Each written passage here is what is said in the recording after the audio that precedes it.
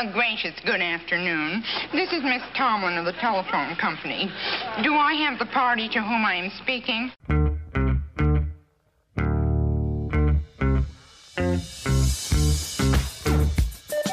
TGIF, it's Manson Mitchell with Gary Manson, Suzanne Mitchell. A double shot of good conversation with great guests to jumpstart your weekend. Manson Mitchell, you're on the air. Thank you, Eric Kramer, TGIF, everybody. Hope the weekend is off to a good start. Maybe we can help you in that regard. I'm Gary Mounds. I'm Suzanne Mitchell. Together, Manson Mitchell in your ears for the hour, ably assisted today by tall guy Nathan Miller. Nathan, how are you today? Hey, good morning, Gary and Suzanne. And a little bit of a surprise to see you on a Friday and a Saturday this time. But hey, it is what it is. And really help us to get that weekend jump started, because we're looking outside and seeing a bunch of smoke and the air quality is starting to go bad and downhill. So, yeah, we could use that good jump start. Get that out of here. Is it starting to look to you like Heat Dome 2? This time it's personal. Honestly, a little bit of a combination of that smoke we had last year and the Heat Dome, because we are jumping up in temperatures to the mid to upper 90s. Thankfully not 115, but man, with that smoke, it might as well just be like a really hot day and miserable. Well, we're going to try to make the misery abate, and we're going to do it the best way we know how, with laughter. We're talking today about some great comedy, a tradition of American and some British influenced comedy that is subversive in nature. This is humor that has a sharp edge to it and a political angle. It has helped change mores in society, shift attitudes, and maybe achieve political outcomes. That's some heavy stuff. It's a lot to ask of a stand-up comic or a comedic star of movies or in television. When Suzanne and I decided to do this theme, we figured there's no one on the planet we would rather talk to than the go-to Hollywood guy himself, Geoffrey Mark. For the second time, Geoffrey Mark has been called a walking encyclopedia of show business history. Honestly, you can't stump the guy. A singer, stand-up comedian in nightclubs and cabarets, and an off-Broadway veteran, Geoffrey has hosted radio series, written comedy, and now writes and produces documentaries and reality shows for cable television. Geoffrey has also written 3 best-selling books devoted to Lucille Ball, Ella Fitzgerald, and Ethel Merman. And we are very pleased to bring him back for the second time to talk about comedy today. Welcome to Manson Mitchell, Geoffrey Mark. Well, good morning and good afternoon to everybody who's listening. I had the greatest compliment yesterday. Somebody called me a national treasure. How do you get called a national treasure and then go to the bathroom? I mean, it just Yes, well, already with the comedy, see? We knew we had the right guy here. And from our perspective, our listeners can't see you, we can, and you're looking good, Geoffrey. That's great. We are so delighted to have you with us as we tackle interesting. It's ironic in a way because it's a heavy topic because of the nature of humor. It can be slapstick. It can be it can be heavily sexual, but humor can also and often has been political. It's spoken to the politics of the day, social mores, and people's attitudes about what it is to be in this human experience together. Let's start at the beginning and we'll work our way forward as quickly as we can, Gary. We've got an hour and we're going to use it well. Good idea, Suzanne. Geoffrey, when I was researching this topic, I thought, well, I can go one of 2 ways. One would start in 1940 in terms of internationally significant comedy. Imagine that, way back then. But then I thought 1940, in a sense, is a bit late because I'm talking about Charlie Chaplin and his groundbreaking film, still a magnificent classic called The Great Dictator. But then and we will get to that, Geoffrey, for sure. But even before that, wait a second. Who are those zany guys? They're from vaudeville. Why, it's the Marx Brothers, the rollicking, ad-libbing Marx Brothers, who decided they were going to have their say about fascism, about the dangers of it, but looked at through a comic lens in the movie that Geoffrey will discuss with us right now called Duck Soup. Which Groucho always called the war movie. Oh, and he called it that because, was it done during the war or after? No, but it was about the ridiculousness of war. Duck Soup was, I think, the best film they ever made. and it's hysterical. But Duck Soup is like what so much of the Marx Brothers films, and using the term subversive, it's satire. It's looking at what's going on in the world and taking a giant pole and poking fun at it. And that's what Duck Soup did. Duck Soup was poking fun at what they already saw was happening in Europe before the war actually happened. They saw, oh, this black cloud is hanging over Europe. These events are happening. And then, of course, the brothers were Jewish, and they saw the huge anti-Jewish push happening in Europe and Eastern Europe. So the satire was, this isn't happening here yet, but ... I think that's some of the best humor that's made, is looking at what's happening and saying, taking two fingers and poking them in the eye like the Three Stooges. And with lots of songs involved too, these comedic romps within the film.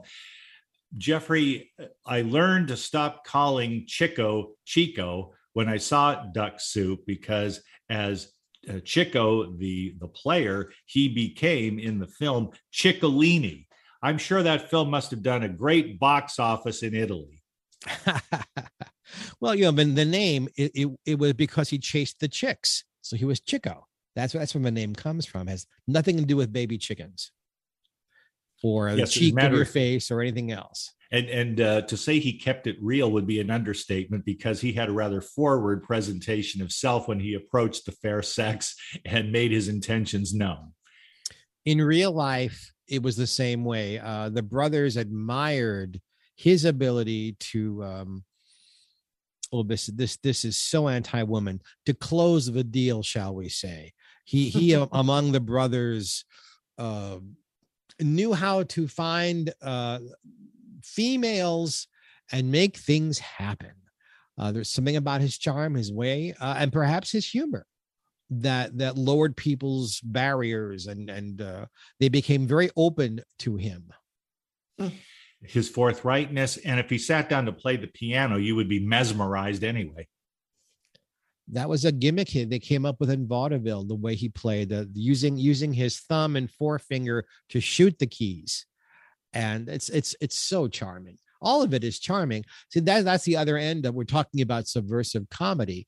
Sometimes it's so charming that you don't even realize it's subversive. And sometimes it's so in your face, it's almost not funny. And speaking of Duck Soup now, how was it received? I mean, in Italy, I made a joke. It wasn't allowed to be shown in Italy, from what I understand, because Mussolini took offense. So that wasn't going to happen. But what about in America? What about among the eventual Allied countries? Did they see through to what the Marx Brothers were trying to communicate? Not really, not at the time. A lot of things that we think are classic comedy, that we go, oh, that's just such brilliance. Yeah. 50 or 60 or 70 years later, we look back at it and recognize it for what it really is. In the moment, sometimes audiences don't appreciate what they're looking at. Duck Soup was ending the near of the end of the Paramount films of the Marx Brothers before they moved to MGM. And no, it did not do well in the moment. In the moment, it pretty much said we need a new place. But looking backwards now, everybody agrees how brilliant the film is, how funny it is, and how subversive it is. I think a lot of things are like that, Jeffrey. We'll watch something that maybe was 20, 30 years ago, maybe 40 years ago, and we have a different kind of appreciation given the time frame between the initial film coming out and today. And then we go, oh God, wasn't that smart? Wasn't that brilliant? At the time, I think a lot of the films are made mostly just for the entertainment. And of course, we're limiting this to film. Comedy is stand-up comedy. Comedy is Broadway and vaudeville and burlesque. Comedy is radio. Comedy is concerts. It's not just films. And quite often, people are only admired after the fact. Mm-hmm. Yes. Or the converse is true. What seems to be hysterically funny at the moment does not age very well. There's no one listening to our voices who is not a fan of I Love Lucy. And the show is brilliant. And I've written a lot about it and continue to. The new Lucy book comes out next year. But there are 2 or 3 episodes where Ricky spanks Lucy on camera. Funny then, a little creepy now. Times change. Yeah. And sometimes references change. I Love Lucy and the Dick Van Dyke Show. I'll give you 2 examples. They tried very hard in their writing not to be topical because they wanted these shows to be rerun. They wanted the shows to be seen forever. And if all of your humor is about what's happening right this second, well, next year it's not funny anymore. Which is perhaps why I Love Lucy and the Dick Van Dyke Show do age so well. But in both of them, there is some misogyny vis-a-vis men and women that seemed very topical at the moment. And today it's like, are you kidding me? So that also affects comedy, that laughter plus time. Sometimes the laughter gets larger and sometimes the laughter goes away. I hadn't thought about that, but you're absolutely right. Sometimes things do get funny over time and sometimes not so funny. Or the person. We all thought Bill Cosby was hysterical. We're pretty much not laughing at him anymore. Even my own humor. Jokes that I wrote for myself for New York doing stand-up comedy when I was a very young man, or even when I was a teenager. I can't talk about the newness of sex. I can't talk about the first time I used a condom. It's not funny anymore because I'm not 17 or 18 years old anymore. It doesn't fit me. The jokes I wrote for myself back then. And looking at all of this now, where do I go with all this wonderful information you've given us? There's so many directions. There's a fork in the road. I think I'll take it. That's the comedy of Yogi Berra. In terms of politics, I'll bet you, Geoffrey, you would know. Most people don't know because they appreciate Lucy for her genius, for her beauty, and even her wackiness. But I read an autobiography by the late, great Orson Bean, in which he indicated that most people don't know how deftly Desi Arnaz had to speak to members of Congress to get Lucy off the hook in the era of blacklisting. That was the hottest political potato you could hold. It is an amazing story. I believe it is the germ of the new film being made about the Arnazes by Aaron Sorkin. And it's a simple story, but it's a tragedy that happily it's like a comedy cartoon where someone yells very loudly and an avalanche starts to happen, and somehow or other they countermand it and the avalanche goes backwards and goes back where it was and nobody gets hurt. Lucille Ball in 1937 had signed that the party to which she was going to be voting was communist. She did it to please her grandfather because he was really the only father she knew. She loved him. The whole family did it. They didn't vote communist. They just registered that way because that's what he asked them to do. And then nobody thought much about it. Lucille Ball, as far as I know, was not a politically active person. I think she was supportive of whoever happened to be in power at any given moment. She knew every president, starting with Roosevelt. And I don't think she really was a political human being. She didn't care. She cared about her work. That's what was important to her. Well, fade in, fade out. And the communist witch hunts start in the late 40s and into the 50s. And one of the investigations showed they found her name on a registration list. And she testified privately behind closed doors, told the story, and she was exonerated. Except Walter Winchell got heard of this story. He got wind of it. Got heard is not really a phrase, but it came out of my mouth and I will privately laugh at it. He heard about this, he got wind of it, and then he put it into his column. And all of a sudden, all hell broke loose because you have CBS, which has already had a huge scandal because of the Goldbergs, going all the way back to 1950, where the man who was playing Molly's husband was fired because he appeared in Red Channels, the book that supposedly gave the names of real communists. And this man committed suicide over it because he could not get work. So CBS already had a black eye over how they handled the communist thing. Then you have Philip Morris Cigarettes, which is a sponsor of I Love Lucy. They're freaking out. And then Desi Arnaz lived through a coup in his own homeland, where his entire family lost everything they owned because of politics and had to come to this country with nothing and rebuild his life. It was a very, very, very difficult, tragic, horrific week for the Arnazes. And in the end, it was Winchell himself who exonerated them publicly, like, oh, this was much ado about nothing. Well, Mr. Winchell, if you hadn't opened your big mouth, there wouldn't have been anything to do about anything. So he used this to feather his own cap, to get his own publicity out there, to make himself look important. And the Arnazes almost lost everything. And in the end, the press apologized to the Arnazes.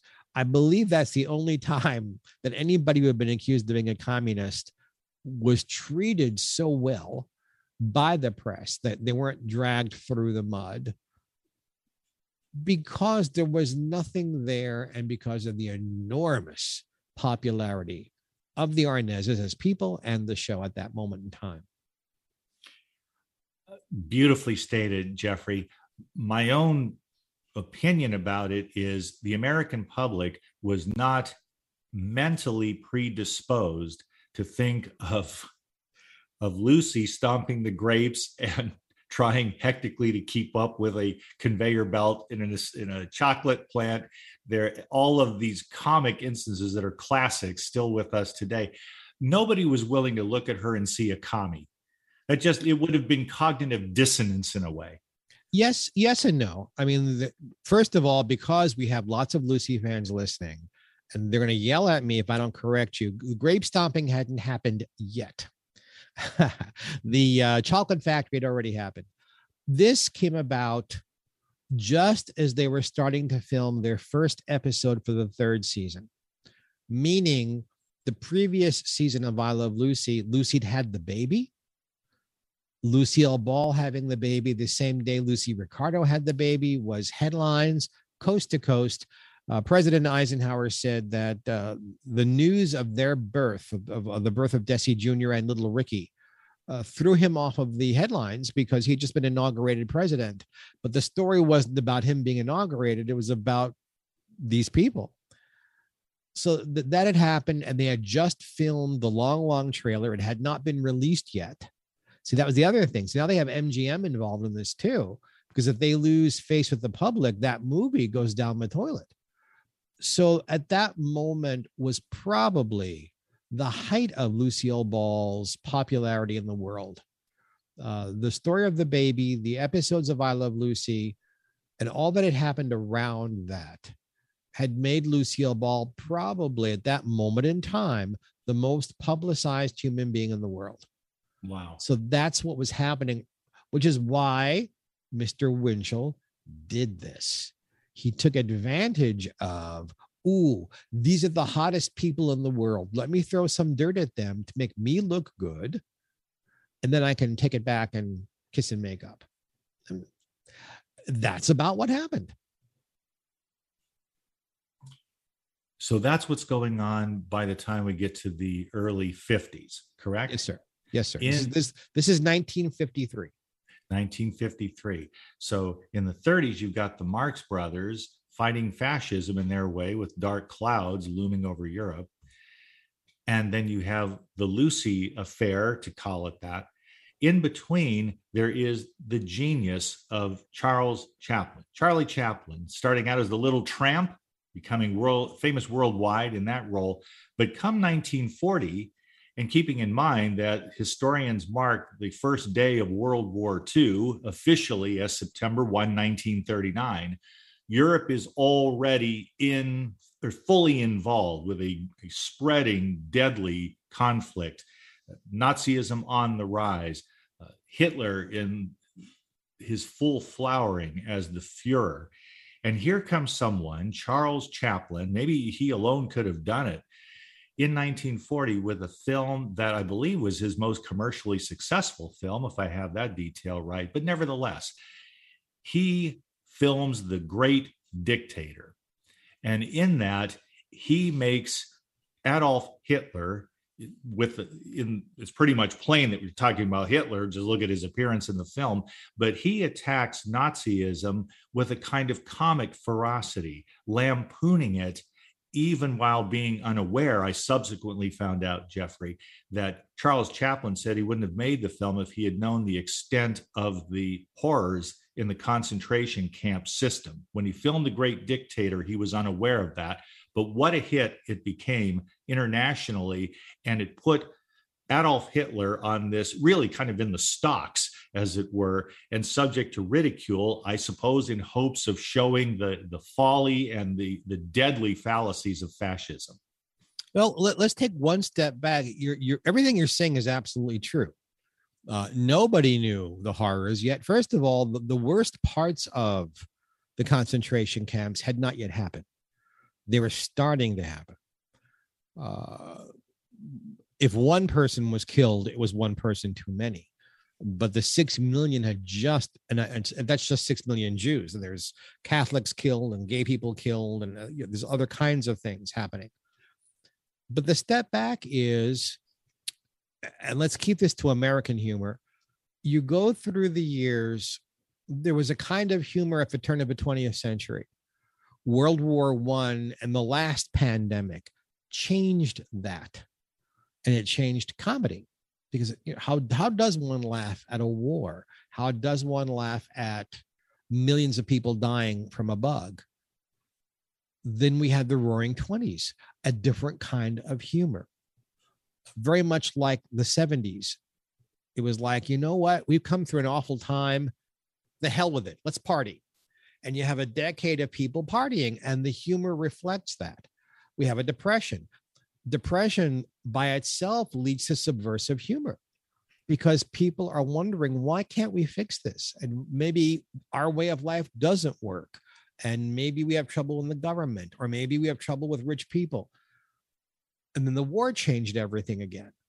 And our focus changes. One of the reasons for the Lucy thing we were just talking about and the communist witch hunt is we won the war.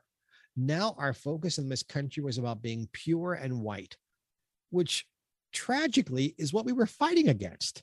We were fighting against that kind of, you must step in line and be like everybody else. We won the war, and now we must be like everybody else. Your brain explodes at the convoluted logic of that. So yeah, Charlie Chaplin had the guts and the nerve and the personal motivation, because Charlie Chaplin's brother was Jewish. And he loved his brother very, very much. So Sidney was Jewish, Charlie was not, because they had different mothers and or different fathers. I forget which one. But one was brought up Christian, one was brought up Jewish. And he loved his brother and supported his brother. So he had skin in the game of what was happening to Jewish people in Eastern Europe. And he was a genius who made this genius film playing a dual role. And it's a wonderful, wonderful film that was both greatly appreciated at its time. And even then, right-wing people were shouting he's a communist because he made that film. Communism in this country was not a big deal until the war. Supposedly, Russia was our ally, but the moment World War II was over, communism became the butt of jokes. Many comedians got on the communist bandwagon, meaning putting it down and making jokes about it, and people they thought were that whole left versus right thing has always been American humor, because whether we think we're at the worst part of it right now, or the worst part was in the 50s. We've always been divisive in this country. We've always been divided. Our humor reflects that. One of the great freedoms of this country is you can be anything you want. So you can be radically right-wing and radically left-wing, and it's your freedom to do that. But then it's also the freedom of the comedian to lampoon it and satire it and make fun of it. This is a great place to take our break. And then we're going to move into another decade when we come back. I'm telling you, we're going to reassemble after recess. This is just such great stuff. Geoffrey Mark is with us, the go-to Hollywood guy, I like to call him. That's my personal moniker for the man. Give us a couple of minutes when we come back. There's so much more and so many others to discuss who have shaped American humor, American mores, and even American politics. It's quite a subject. I am glad that you were available to do this with us today, Geoffrey Mark. My pleasure. This is Manson Mitchell. You are tuned in to Seattle's home of alternative talk, AM 1150. We will be right back. Hi, everybody. This is Anson Williams from Happy Days, and I'm so excited to tell you about American Road. It is the best car travel magazine in the world. They have the most fantastic adventures detailed in each magazine with all your itinerary. We could just jump in the car with your family and have the most fabulous adventures you've ever had in your life. Please get a copy of American Road and start your own adventure. Staying connected with Gary Mance and Suzanne Mitchell is easy. Just go to manceandmitchell.com for the latest info on topics and guests.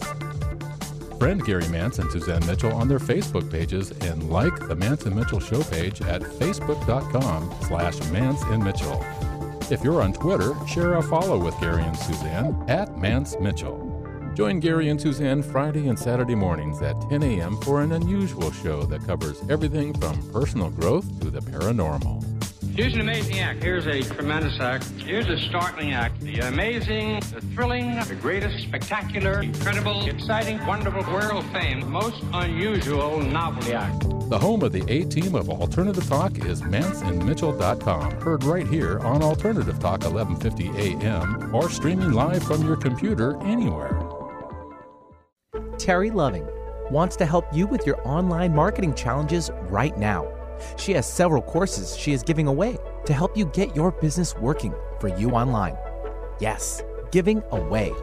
WordPress websites are her specialty, yet her technical skills go way beyond that. Check out her blog at terryloving.com or email her directly at terry@terryloving.com. That's terry@terryloving.com. On Friday, Manson Mitchell welcomed Geoffrey Mark, go-to expert on classic movies and TV. He talks about the era of subversive comedy, including some very familiar names of the 60s and 70s. On Saturday, Josie Varga returns with more stories about the transition from one dimension to another and the communications between those dimensions. Bringing you mastery and mystery since 2007. We are Manson Mitchell, Friday and Saturday mornings at 10 on Alternative Talk, AM 1150. No other station delivers this much variety. Alternative Talk 1150. Welcome back to Manson Mitchell and our guest this hour, Geoffrey Mark. Geoffrey, I'm curious if your books are still available and in print, and can we get them at normal places where we get books? And oh, goody, we get to have a commercial. Yeah. You're it. You're the commercial. Well, Mrs. Ricardo. Yes, the books are still available. Ethel Merman, the Ethel Merman book is not in print, but you can find it online in lots of places. The Lucy book is out of print at the moment, but the new Lucy book, which is coming out late next summer, is not only the television stuff I've already written about, but it is the films and the radio shows and a brand new foreword by Fran Drescher and new interviews with Carol Burnett and Rich Little and Anne Margaret. So that'll come out next summer. The Ella Fitzgerald book is still available anywhere you want to get it. And those of you who just love me, want an autographed copy, you can contact me on Facebook or Twitter or Instagram or through Manson Mitchell, and we can get you a copy directly from me autographed. Thank you for asking. Great. But wait, there's more. Yeah. And the podcast, Geoffrey Mark Plays Ella, is available on 7 or 8 different platforms. It just debuted yesterday. It's me playing Ella's music and talking about what happened backstage and insider stories. The very first episode is Ella and Cole Porter. It is available now.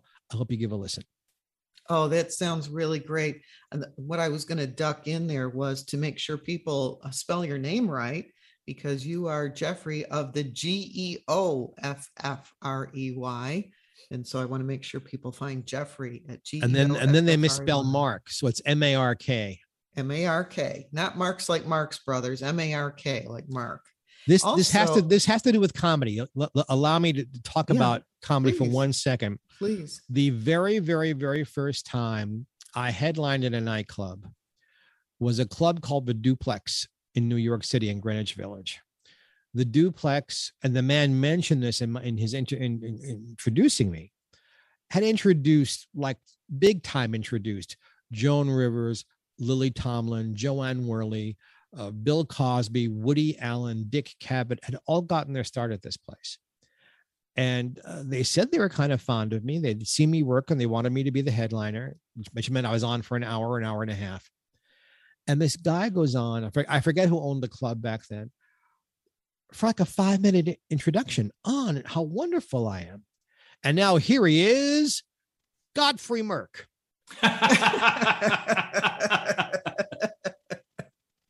Now I kind of just shook my head and let the laugh go. Today I would have done 10 minutes about it. But back then I didn't have I had, what I was prepared to say. Yeah. But these days I've thrown that away and done 10 minutes about that. But that's that auspicious start in comedy clubs in New York City. That's how I got started doing that. Before we move on to our questions, I wanted to ask you one thing about Ethel Merman. Sure. I always liked Ethel Merman. Me too. And I read somewhere that she was advised not to get singing lessons because she was such a natural. What did you hear about that? No, George Gershwin, opening night of Girl Crazy. This is November of 1930. Merman had been doing nightclub work and vaudeville work. She had been seen at the Brooklyn Paramount Theater by Ginger Rogers' mother, Layla, who considered herself to be quite a talent scout. And it was Layla who brought Miss Merman to the attention of Vinton Friedley, the producer, and George and Ira Gershwin, who were writing the score. And there's a long story about how they met. And Merman used to love to brag about how Mr. Gershwin played her 3 songs that she wound up singing in this show. And he said, Miss Merman, if there's anything about these songs you don't like, I'd be most happy to change them. And it's like George Gershwin saying that to anybody is a huge compliment. But opening night, during intermission, and Merman was dressing like 3 stories up because she wasn't the star of the show. Ginger Rogers was. But she'd stopped the show twice with Sam and Delilah and I Got Rhythm. And right after I Got Rhythm came the intermission, and Gershwin ran up the steps and walked in and said, Ethel, don't change anything and don't ever go near a voice teacher. Whatever it is you do, it is natural to you and they will teach it out of you. So just do what you do best and don't worry about it. I love that. So you confirmed what I heard. I just love that. And I used to love hearing her in different musicals, and she was the best. Oh God, what a voice. What a voice. Oh, yes. Big voice for sure. And a big right-wing person politically who did not appreciate subversive humor at all. Dirty humor, yes. Make jokes about sex, use 4-letter words. Merman was in stitches. Talk about the Republicans or conservatives in a bad way. She wouldn't even like what we've said today about Republicans and right-wing and communism. Nope, she was all for it. All right. That's something I'm going to have to look into. Absolutely. And so she was a conservative at about the time a somewhat younger, I suppose, Shirley Temple, later Shirley Temple Black, was also solidly Republican. Look, we think of Hollywood, show business, as being this bastion of liberalism. No, there was always a large portion of the business that wasn't. Ethel Merman. I'm mentioning people who openly Republican and claim to be right wing. Ruta Lee, Rich Little, Joan Crawford, Jimmy Stewart, John Wayne. There's a large group of Loretta Young, Ann Southern, some of whom were very nice people, some of whom weren't, some of whom believed in the Republican idea of capitalism, that we need to feed that, but would never have agreed with putting down people of color or putting down people who were gay or forgetting the poor people. They were, some of these people, more what I call Eisenhower Republicans, middle of the road, middle of the road. And some of them were right-wing nut jobs. And folks, if you think I'm putting down only Republicans, right wing, left wing, when you go to the extreme, when you hit the wall, when you go all the way extremist, you're a nut job. Either way, you're a nut job, because you're not thinking about what's best for all the people. You're not taking into consideration that other people might have some good ideas too. Mm-hmm. When you stick to, this is what I believe in and up yours, that's where I just can't get on board with you. So a lot of these Republicans we're talking about were very nice folks who believed in certain things and certain kinds of ideals. They were not big supporters of the New Deal of Roosevelt, but they would never have openly chastised him or called him names or anything like that. Okay. No. Suzanne, let me set this up. I'll toss you this softball. You hit it out of the park. And Geoffrey Mark may be interested to know, and our listeners as well. This is a unique experience that we had, though it wasn't the only time that we would encounter the man. Suzanne and I went to breakfast here locally where we reside in Sarasota, Florida. And in this nice little restaurant, we're enjoying our breakfast when who comes walking past us but Dick Smothers, who is a resident of Sarasota there. And we said, "Hey, Dick, how you doing?" We had met the man before. There's actually a family connection. He was friends with my mother from back in Las Vegas days. And so I said, "Dick, it's good to see you. You're looking good there." And he talked about an accident that changed his health routine because he could have been killed in this car accident. I believe he was on a bicycle, as I recall. Anyway, we wished him well, said it was great to see him again. He goes, "Well, I'm just trying to stay alive." And then he broke into an impromptu song and dance, singing Dead Skunk in the Middle of the Road in front of our table at this restaurant. Now, that's a story I love to tell. That happened to us, and we were thrilled, and he was funny, and he was so engaging, friendly. That's Dick Smothers. I can go to the supermarket today, and it did happen before. It's been maybe 4 or 5 years ago now. Go get a carton of milk or some creamer for your coffee, and he's right there at the cold case. "Dick, how you doing? Good to see you again." And people going back and forth in the supermarket who do not know how significant Dick Smothers and his brother Tommy, were to the American conversation in the protest era, particularly with regard to Vietnam and race. And here he is, another guy shopping at the store. It's a great story. And you are personally connected with so many of these people as well. These are significant people, and there comes a point in their life where they go to the supermarket and half the people don't even recognize them. Well, I've been a lucky son of a gun. I'm just old enough that I got to know a lot of people who have left us. I'm just successful enough that I was a member of the Beverly Hills Friars Club and still a member of a group called Yarmy's Army. Yarmy's Army is a group of men. They built the group around Dick Yarmy. Dick Yarmy was the stand-up comedian brother of Don Adams. Yarmy was the family real last name. And Dick got cancer, and his brothers in comedy, so to speak, took him out to lunch once a week to cheer him up. And the doctors gave him like 3 months to live, and he lived way over a year. And he claimed that it was those lunches that kept him going. When he died, the guys decided in his name and his honor, they'd keep meeting once a month, and they would perform as a group and take the money and help other comedians who had once been popular but fell on hard times. And I've been blessed to be a part of this group way over 20 years now. So I have personally gotten to know Jonathan Winters and Shelley Berman and Don Knotts and Howard Morris and any number of wonderful, incredible Pat Harrington comedians, Lily Tomlin, who was not part of the group, Phyllis Diller, who was, Joan Rivers.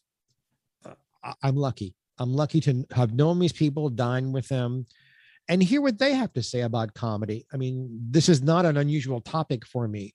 We have spoken as a group about subversive comedy because so many of the people in the group considered themselves to be subversive comedians. And then, of course, the comedians start arguing among themselves. No, you weren't subversive. I was subversive. You were, because comedians have large egos. I guess Geoffrey Mark included, but I'm happy to talk about any of my friends. So throw some names at me. Oh my goodness. Well, I'm going to turn this over to you, Suzanne. What an opportunity here. In Howard the 1960s. Morris kind of caught my ear because I thought he was the absolute funniest person on Andy Griffith. If I've got the same right, yes. Howard Morris. Yes.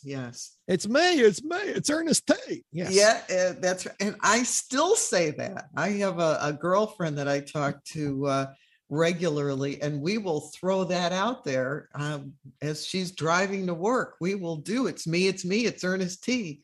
So I mean, I just love that. The funniest thing Howie ever said in my company, and I later repeated it when I spoke at his funeral. I was sitting in his bedroom, and he was quite ill by this point, but I was there, several times a week, and he's in bed, and I'm in a chair in his bedroom. We're just talking about stuff. And because this is not television, there are times in my life where I am in great shape, and there are times in my life where I'm battling weight. And I happen to be battling weight at that moment. And just out of nowhere, and he was not at his best, he was weak, but just out of nowhere, like a light switch went on with him. And he says, Geoffrey, I have to ask you something. Now, this is from the bottom of my heart, really and truly. You're fat. Oh, God. Wow. And being the brilliant comedian he was, he let me laugh. Mm-hmm. And he waited for the laugh to die down. And he took it back. No, I don't mean to hurt your feelings. I'm just playing with you. I just, because I care about you so much, I really wanted to know, you're really fat. And he kept it going. And I thought we were done. And he went, you're really fat. How do you get laid? And I told that story at Howie's funeral. And it got such an enormous laugh. Maybe the biggest laugh I've ever gotten on stage. That Gary Owens, wonderful Gary Owens, my friend, got out of the audience and came up to the stage and shook my hand, in his voice, well done, young man. Oh, boy, Gary Owens. I mean, talk about your subversive. That was an entire show that was subversive. We're talking about Rowan and Martin's Laughing. Unlike anything I have ever seen on television, and with a pace that I think it's fair to say was breathtaking. And if you don't think that, ask the writers. Dick Martin and I were very, very close friends. And there's always a story. He and Dan were not close friends. Dick couldn't stand Dan Rowan. They were miles and miles and miles apart politically. Dan was a conservative, Dick was a liberal, and Dick just didn't like Dan as a person. But they were very successful as a comedy team, and sometimes money talks. And the third wheel here is George Schlatter, who was the producer, and they figured out a way to use almost British style humor. And it's dry, it's political, it stings, and you move immediately on to something else. So Laugh-In made huge fun of the war in Vietnam, political unrest, women's liberation, the gay liberation movement. Anything that was political was fodder. And I think Laugh-In and the Smothers Brothers show, those two really reflected in a way that nothing else on television did, the subversiveness of how comedy was changing in this country, how unhappy we were as a country, perhaps at that moment in time, how ill we were as a country, and poked fun at it in a way that made you laugh till you fell off the chair, but also made you think, which I think is at the bottom of subversive humor. Subversive humor in itself is not just, oh, there's something there, let me give it a black eye, but let me make you laugh. And then while I'm making you laugh, let me make you think about what we're talking about here. And maybe I can change your mind, or maybe I can open your eyes to something. Gary and I were talking just about that this morning when we were thinking about our interview with today, how comedy actually challenges our thinking. First, you get caught by surprise. When you hear the comic ending, it's like you laugh, you're surprised, it's funny, and then it does make you think about things. And the comedians are hugely important for moving the culture forward. Yes. Moving the culture forward. And this is where, and I can see, we need to do another hour on this sometime. I know. Let me just ask you, and your take on this, Geoffrey Mark, is there a through line politically and sociologically in the humor of a genius like Lenny Bruce, very much in society's face, a through line from his work to the work of a George Carlin? Well, there has to be, because they come about at the same time. Show business is a very strange business in that if you're especially a singer or a comedian, you have to be influenced by everybody who came before you, and you have to be influenced by everybody around you in that moment.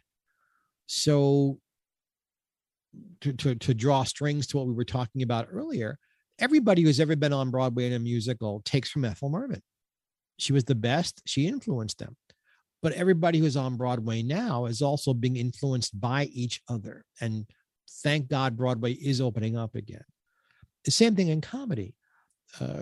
George Carlin, Lenny Bruce, Shelley Berman, the ones who were called sick comedians, being Bill Cosby, all came around at the same time. Dick Cavett. The same way Johnny Carson was influenced by Red Skelton and Jack Benny and George Burns. So, of course, George Carlin didn't have the baggage that Lenny had. Lenny, unfortunately, went from subversive comedian who was very, very funny, who said things out loud for the first time that nobody else said. How we look at words, how we look at dirty words, how we look at sex, how we look at racism. And it was funny, and it was different, and it was challenging to the audiences. But when the government began to target him because of his drug use, and he got involved in lawsuits, and there is this just diminishing spiral down of Lenny's ability to actually be funny. Because to be subversively funny, you have to be funny. He just became subversive. And his nightclub rants weren't funny anymore. They were just political rants. Well, who wants to pay money to see that? Where George Carlin or Bill Cosby in his prime, before we knew about certain things, or Mort Saul, didn't have that baggage, and they could just be subversively funny and poke fun at the establishment and poke fun at what had become the post-World War II norm in this country. That kind of mayonnaise-y, we're all alike thought. That's ridiculous, because we were always a country of varying and various cultures and styles and races and religions. That's what made the United States. And that somehow after World War II, no. We're all this one thing, and we weren't. And these comedians said, yeah, no, we're not. And let me show you how we're not.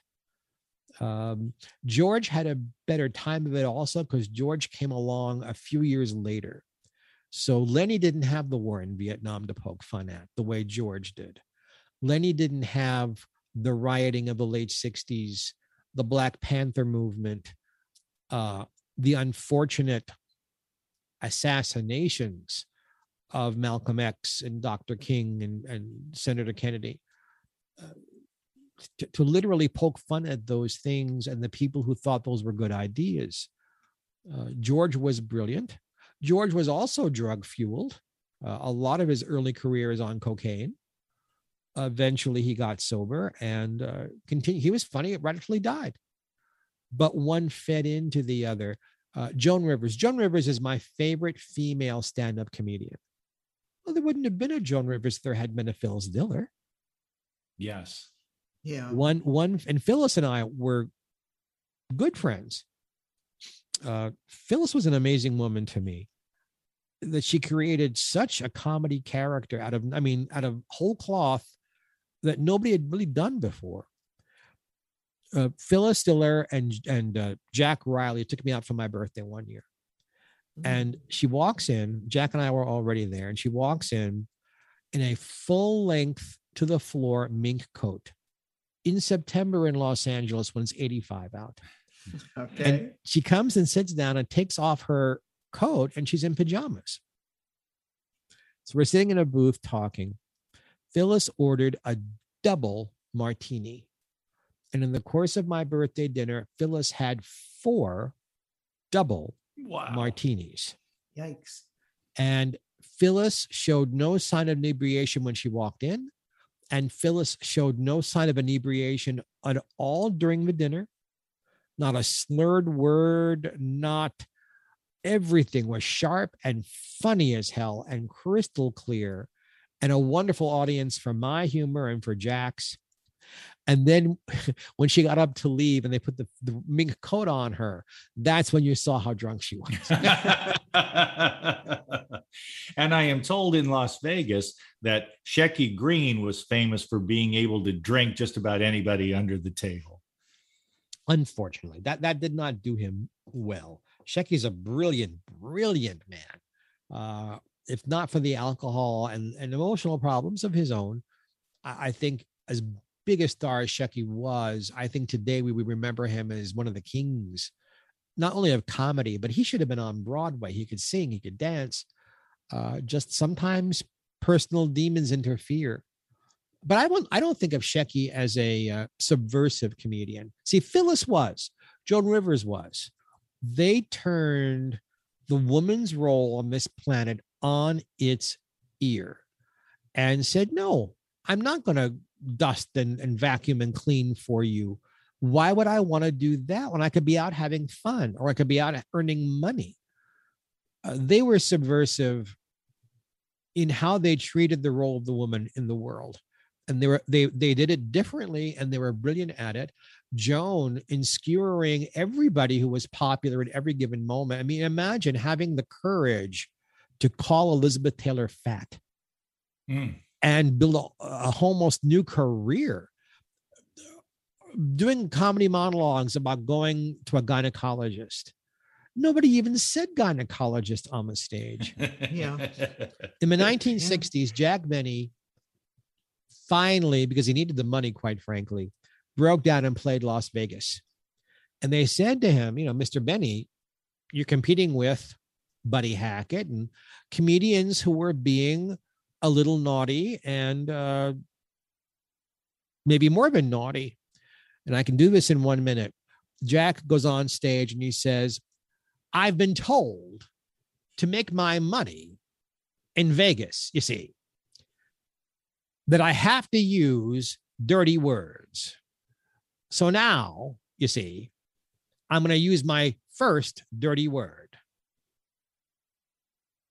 Affair. And that was it. He didn't use one more dirty word, just the word affair, the most innocuous word you could possibly use about sex, to have an affair with someone. The audience screamed. Yeah. Thank you, Geoffrey Mark. This was a wonderful survey of subversive comedy and more. We will do this again. Thank you for listening, ladies and gentlemen. Coming up next, we have the Christine Upchurch Show. And a little bit later, Geoffrey Mark is going to be back with Gary Mance on American Road Trip Talk. More about comedy. That's right. The comedy as seen in the road films. Great films indeed. Thank you, Geoffrey Mark. Thank you, ladies and gentlemen. Have a great weekend ahead.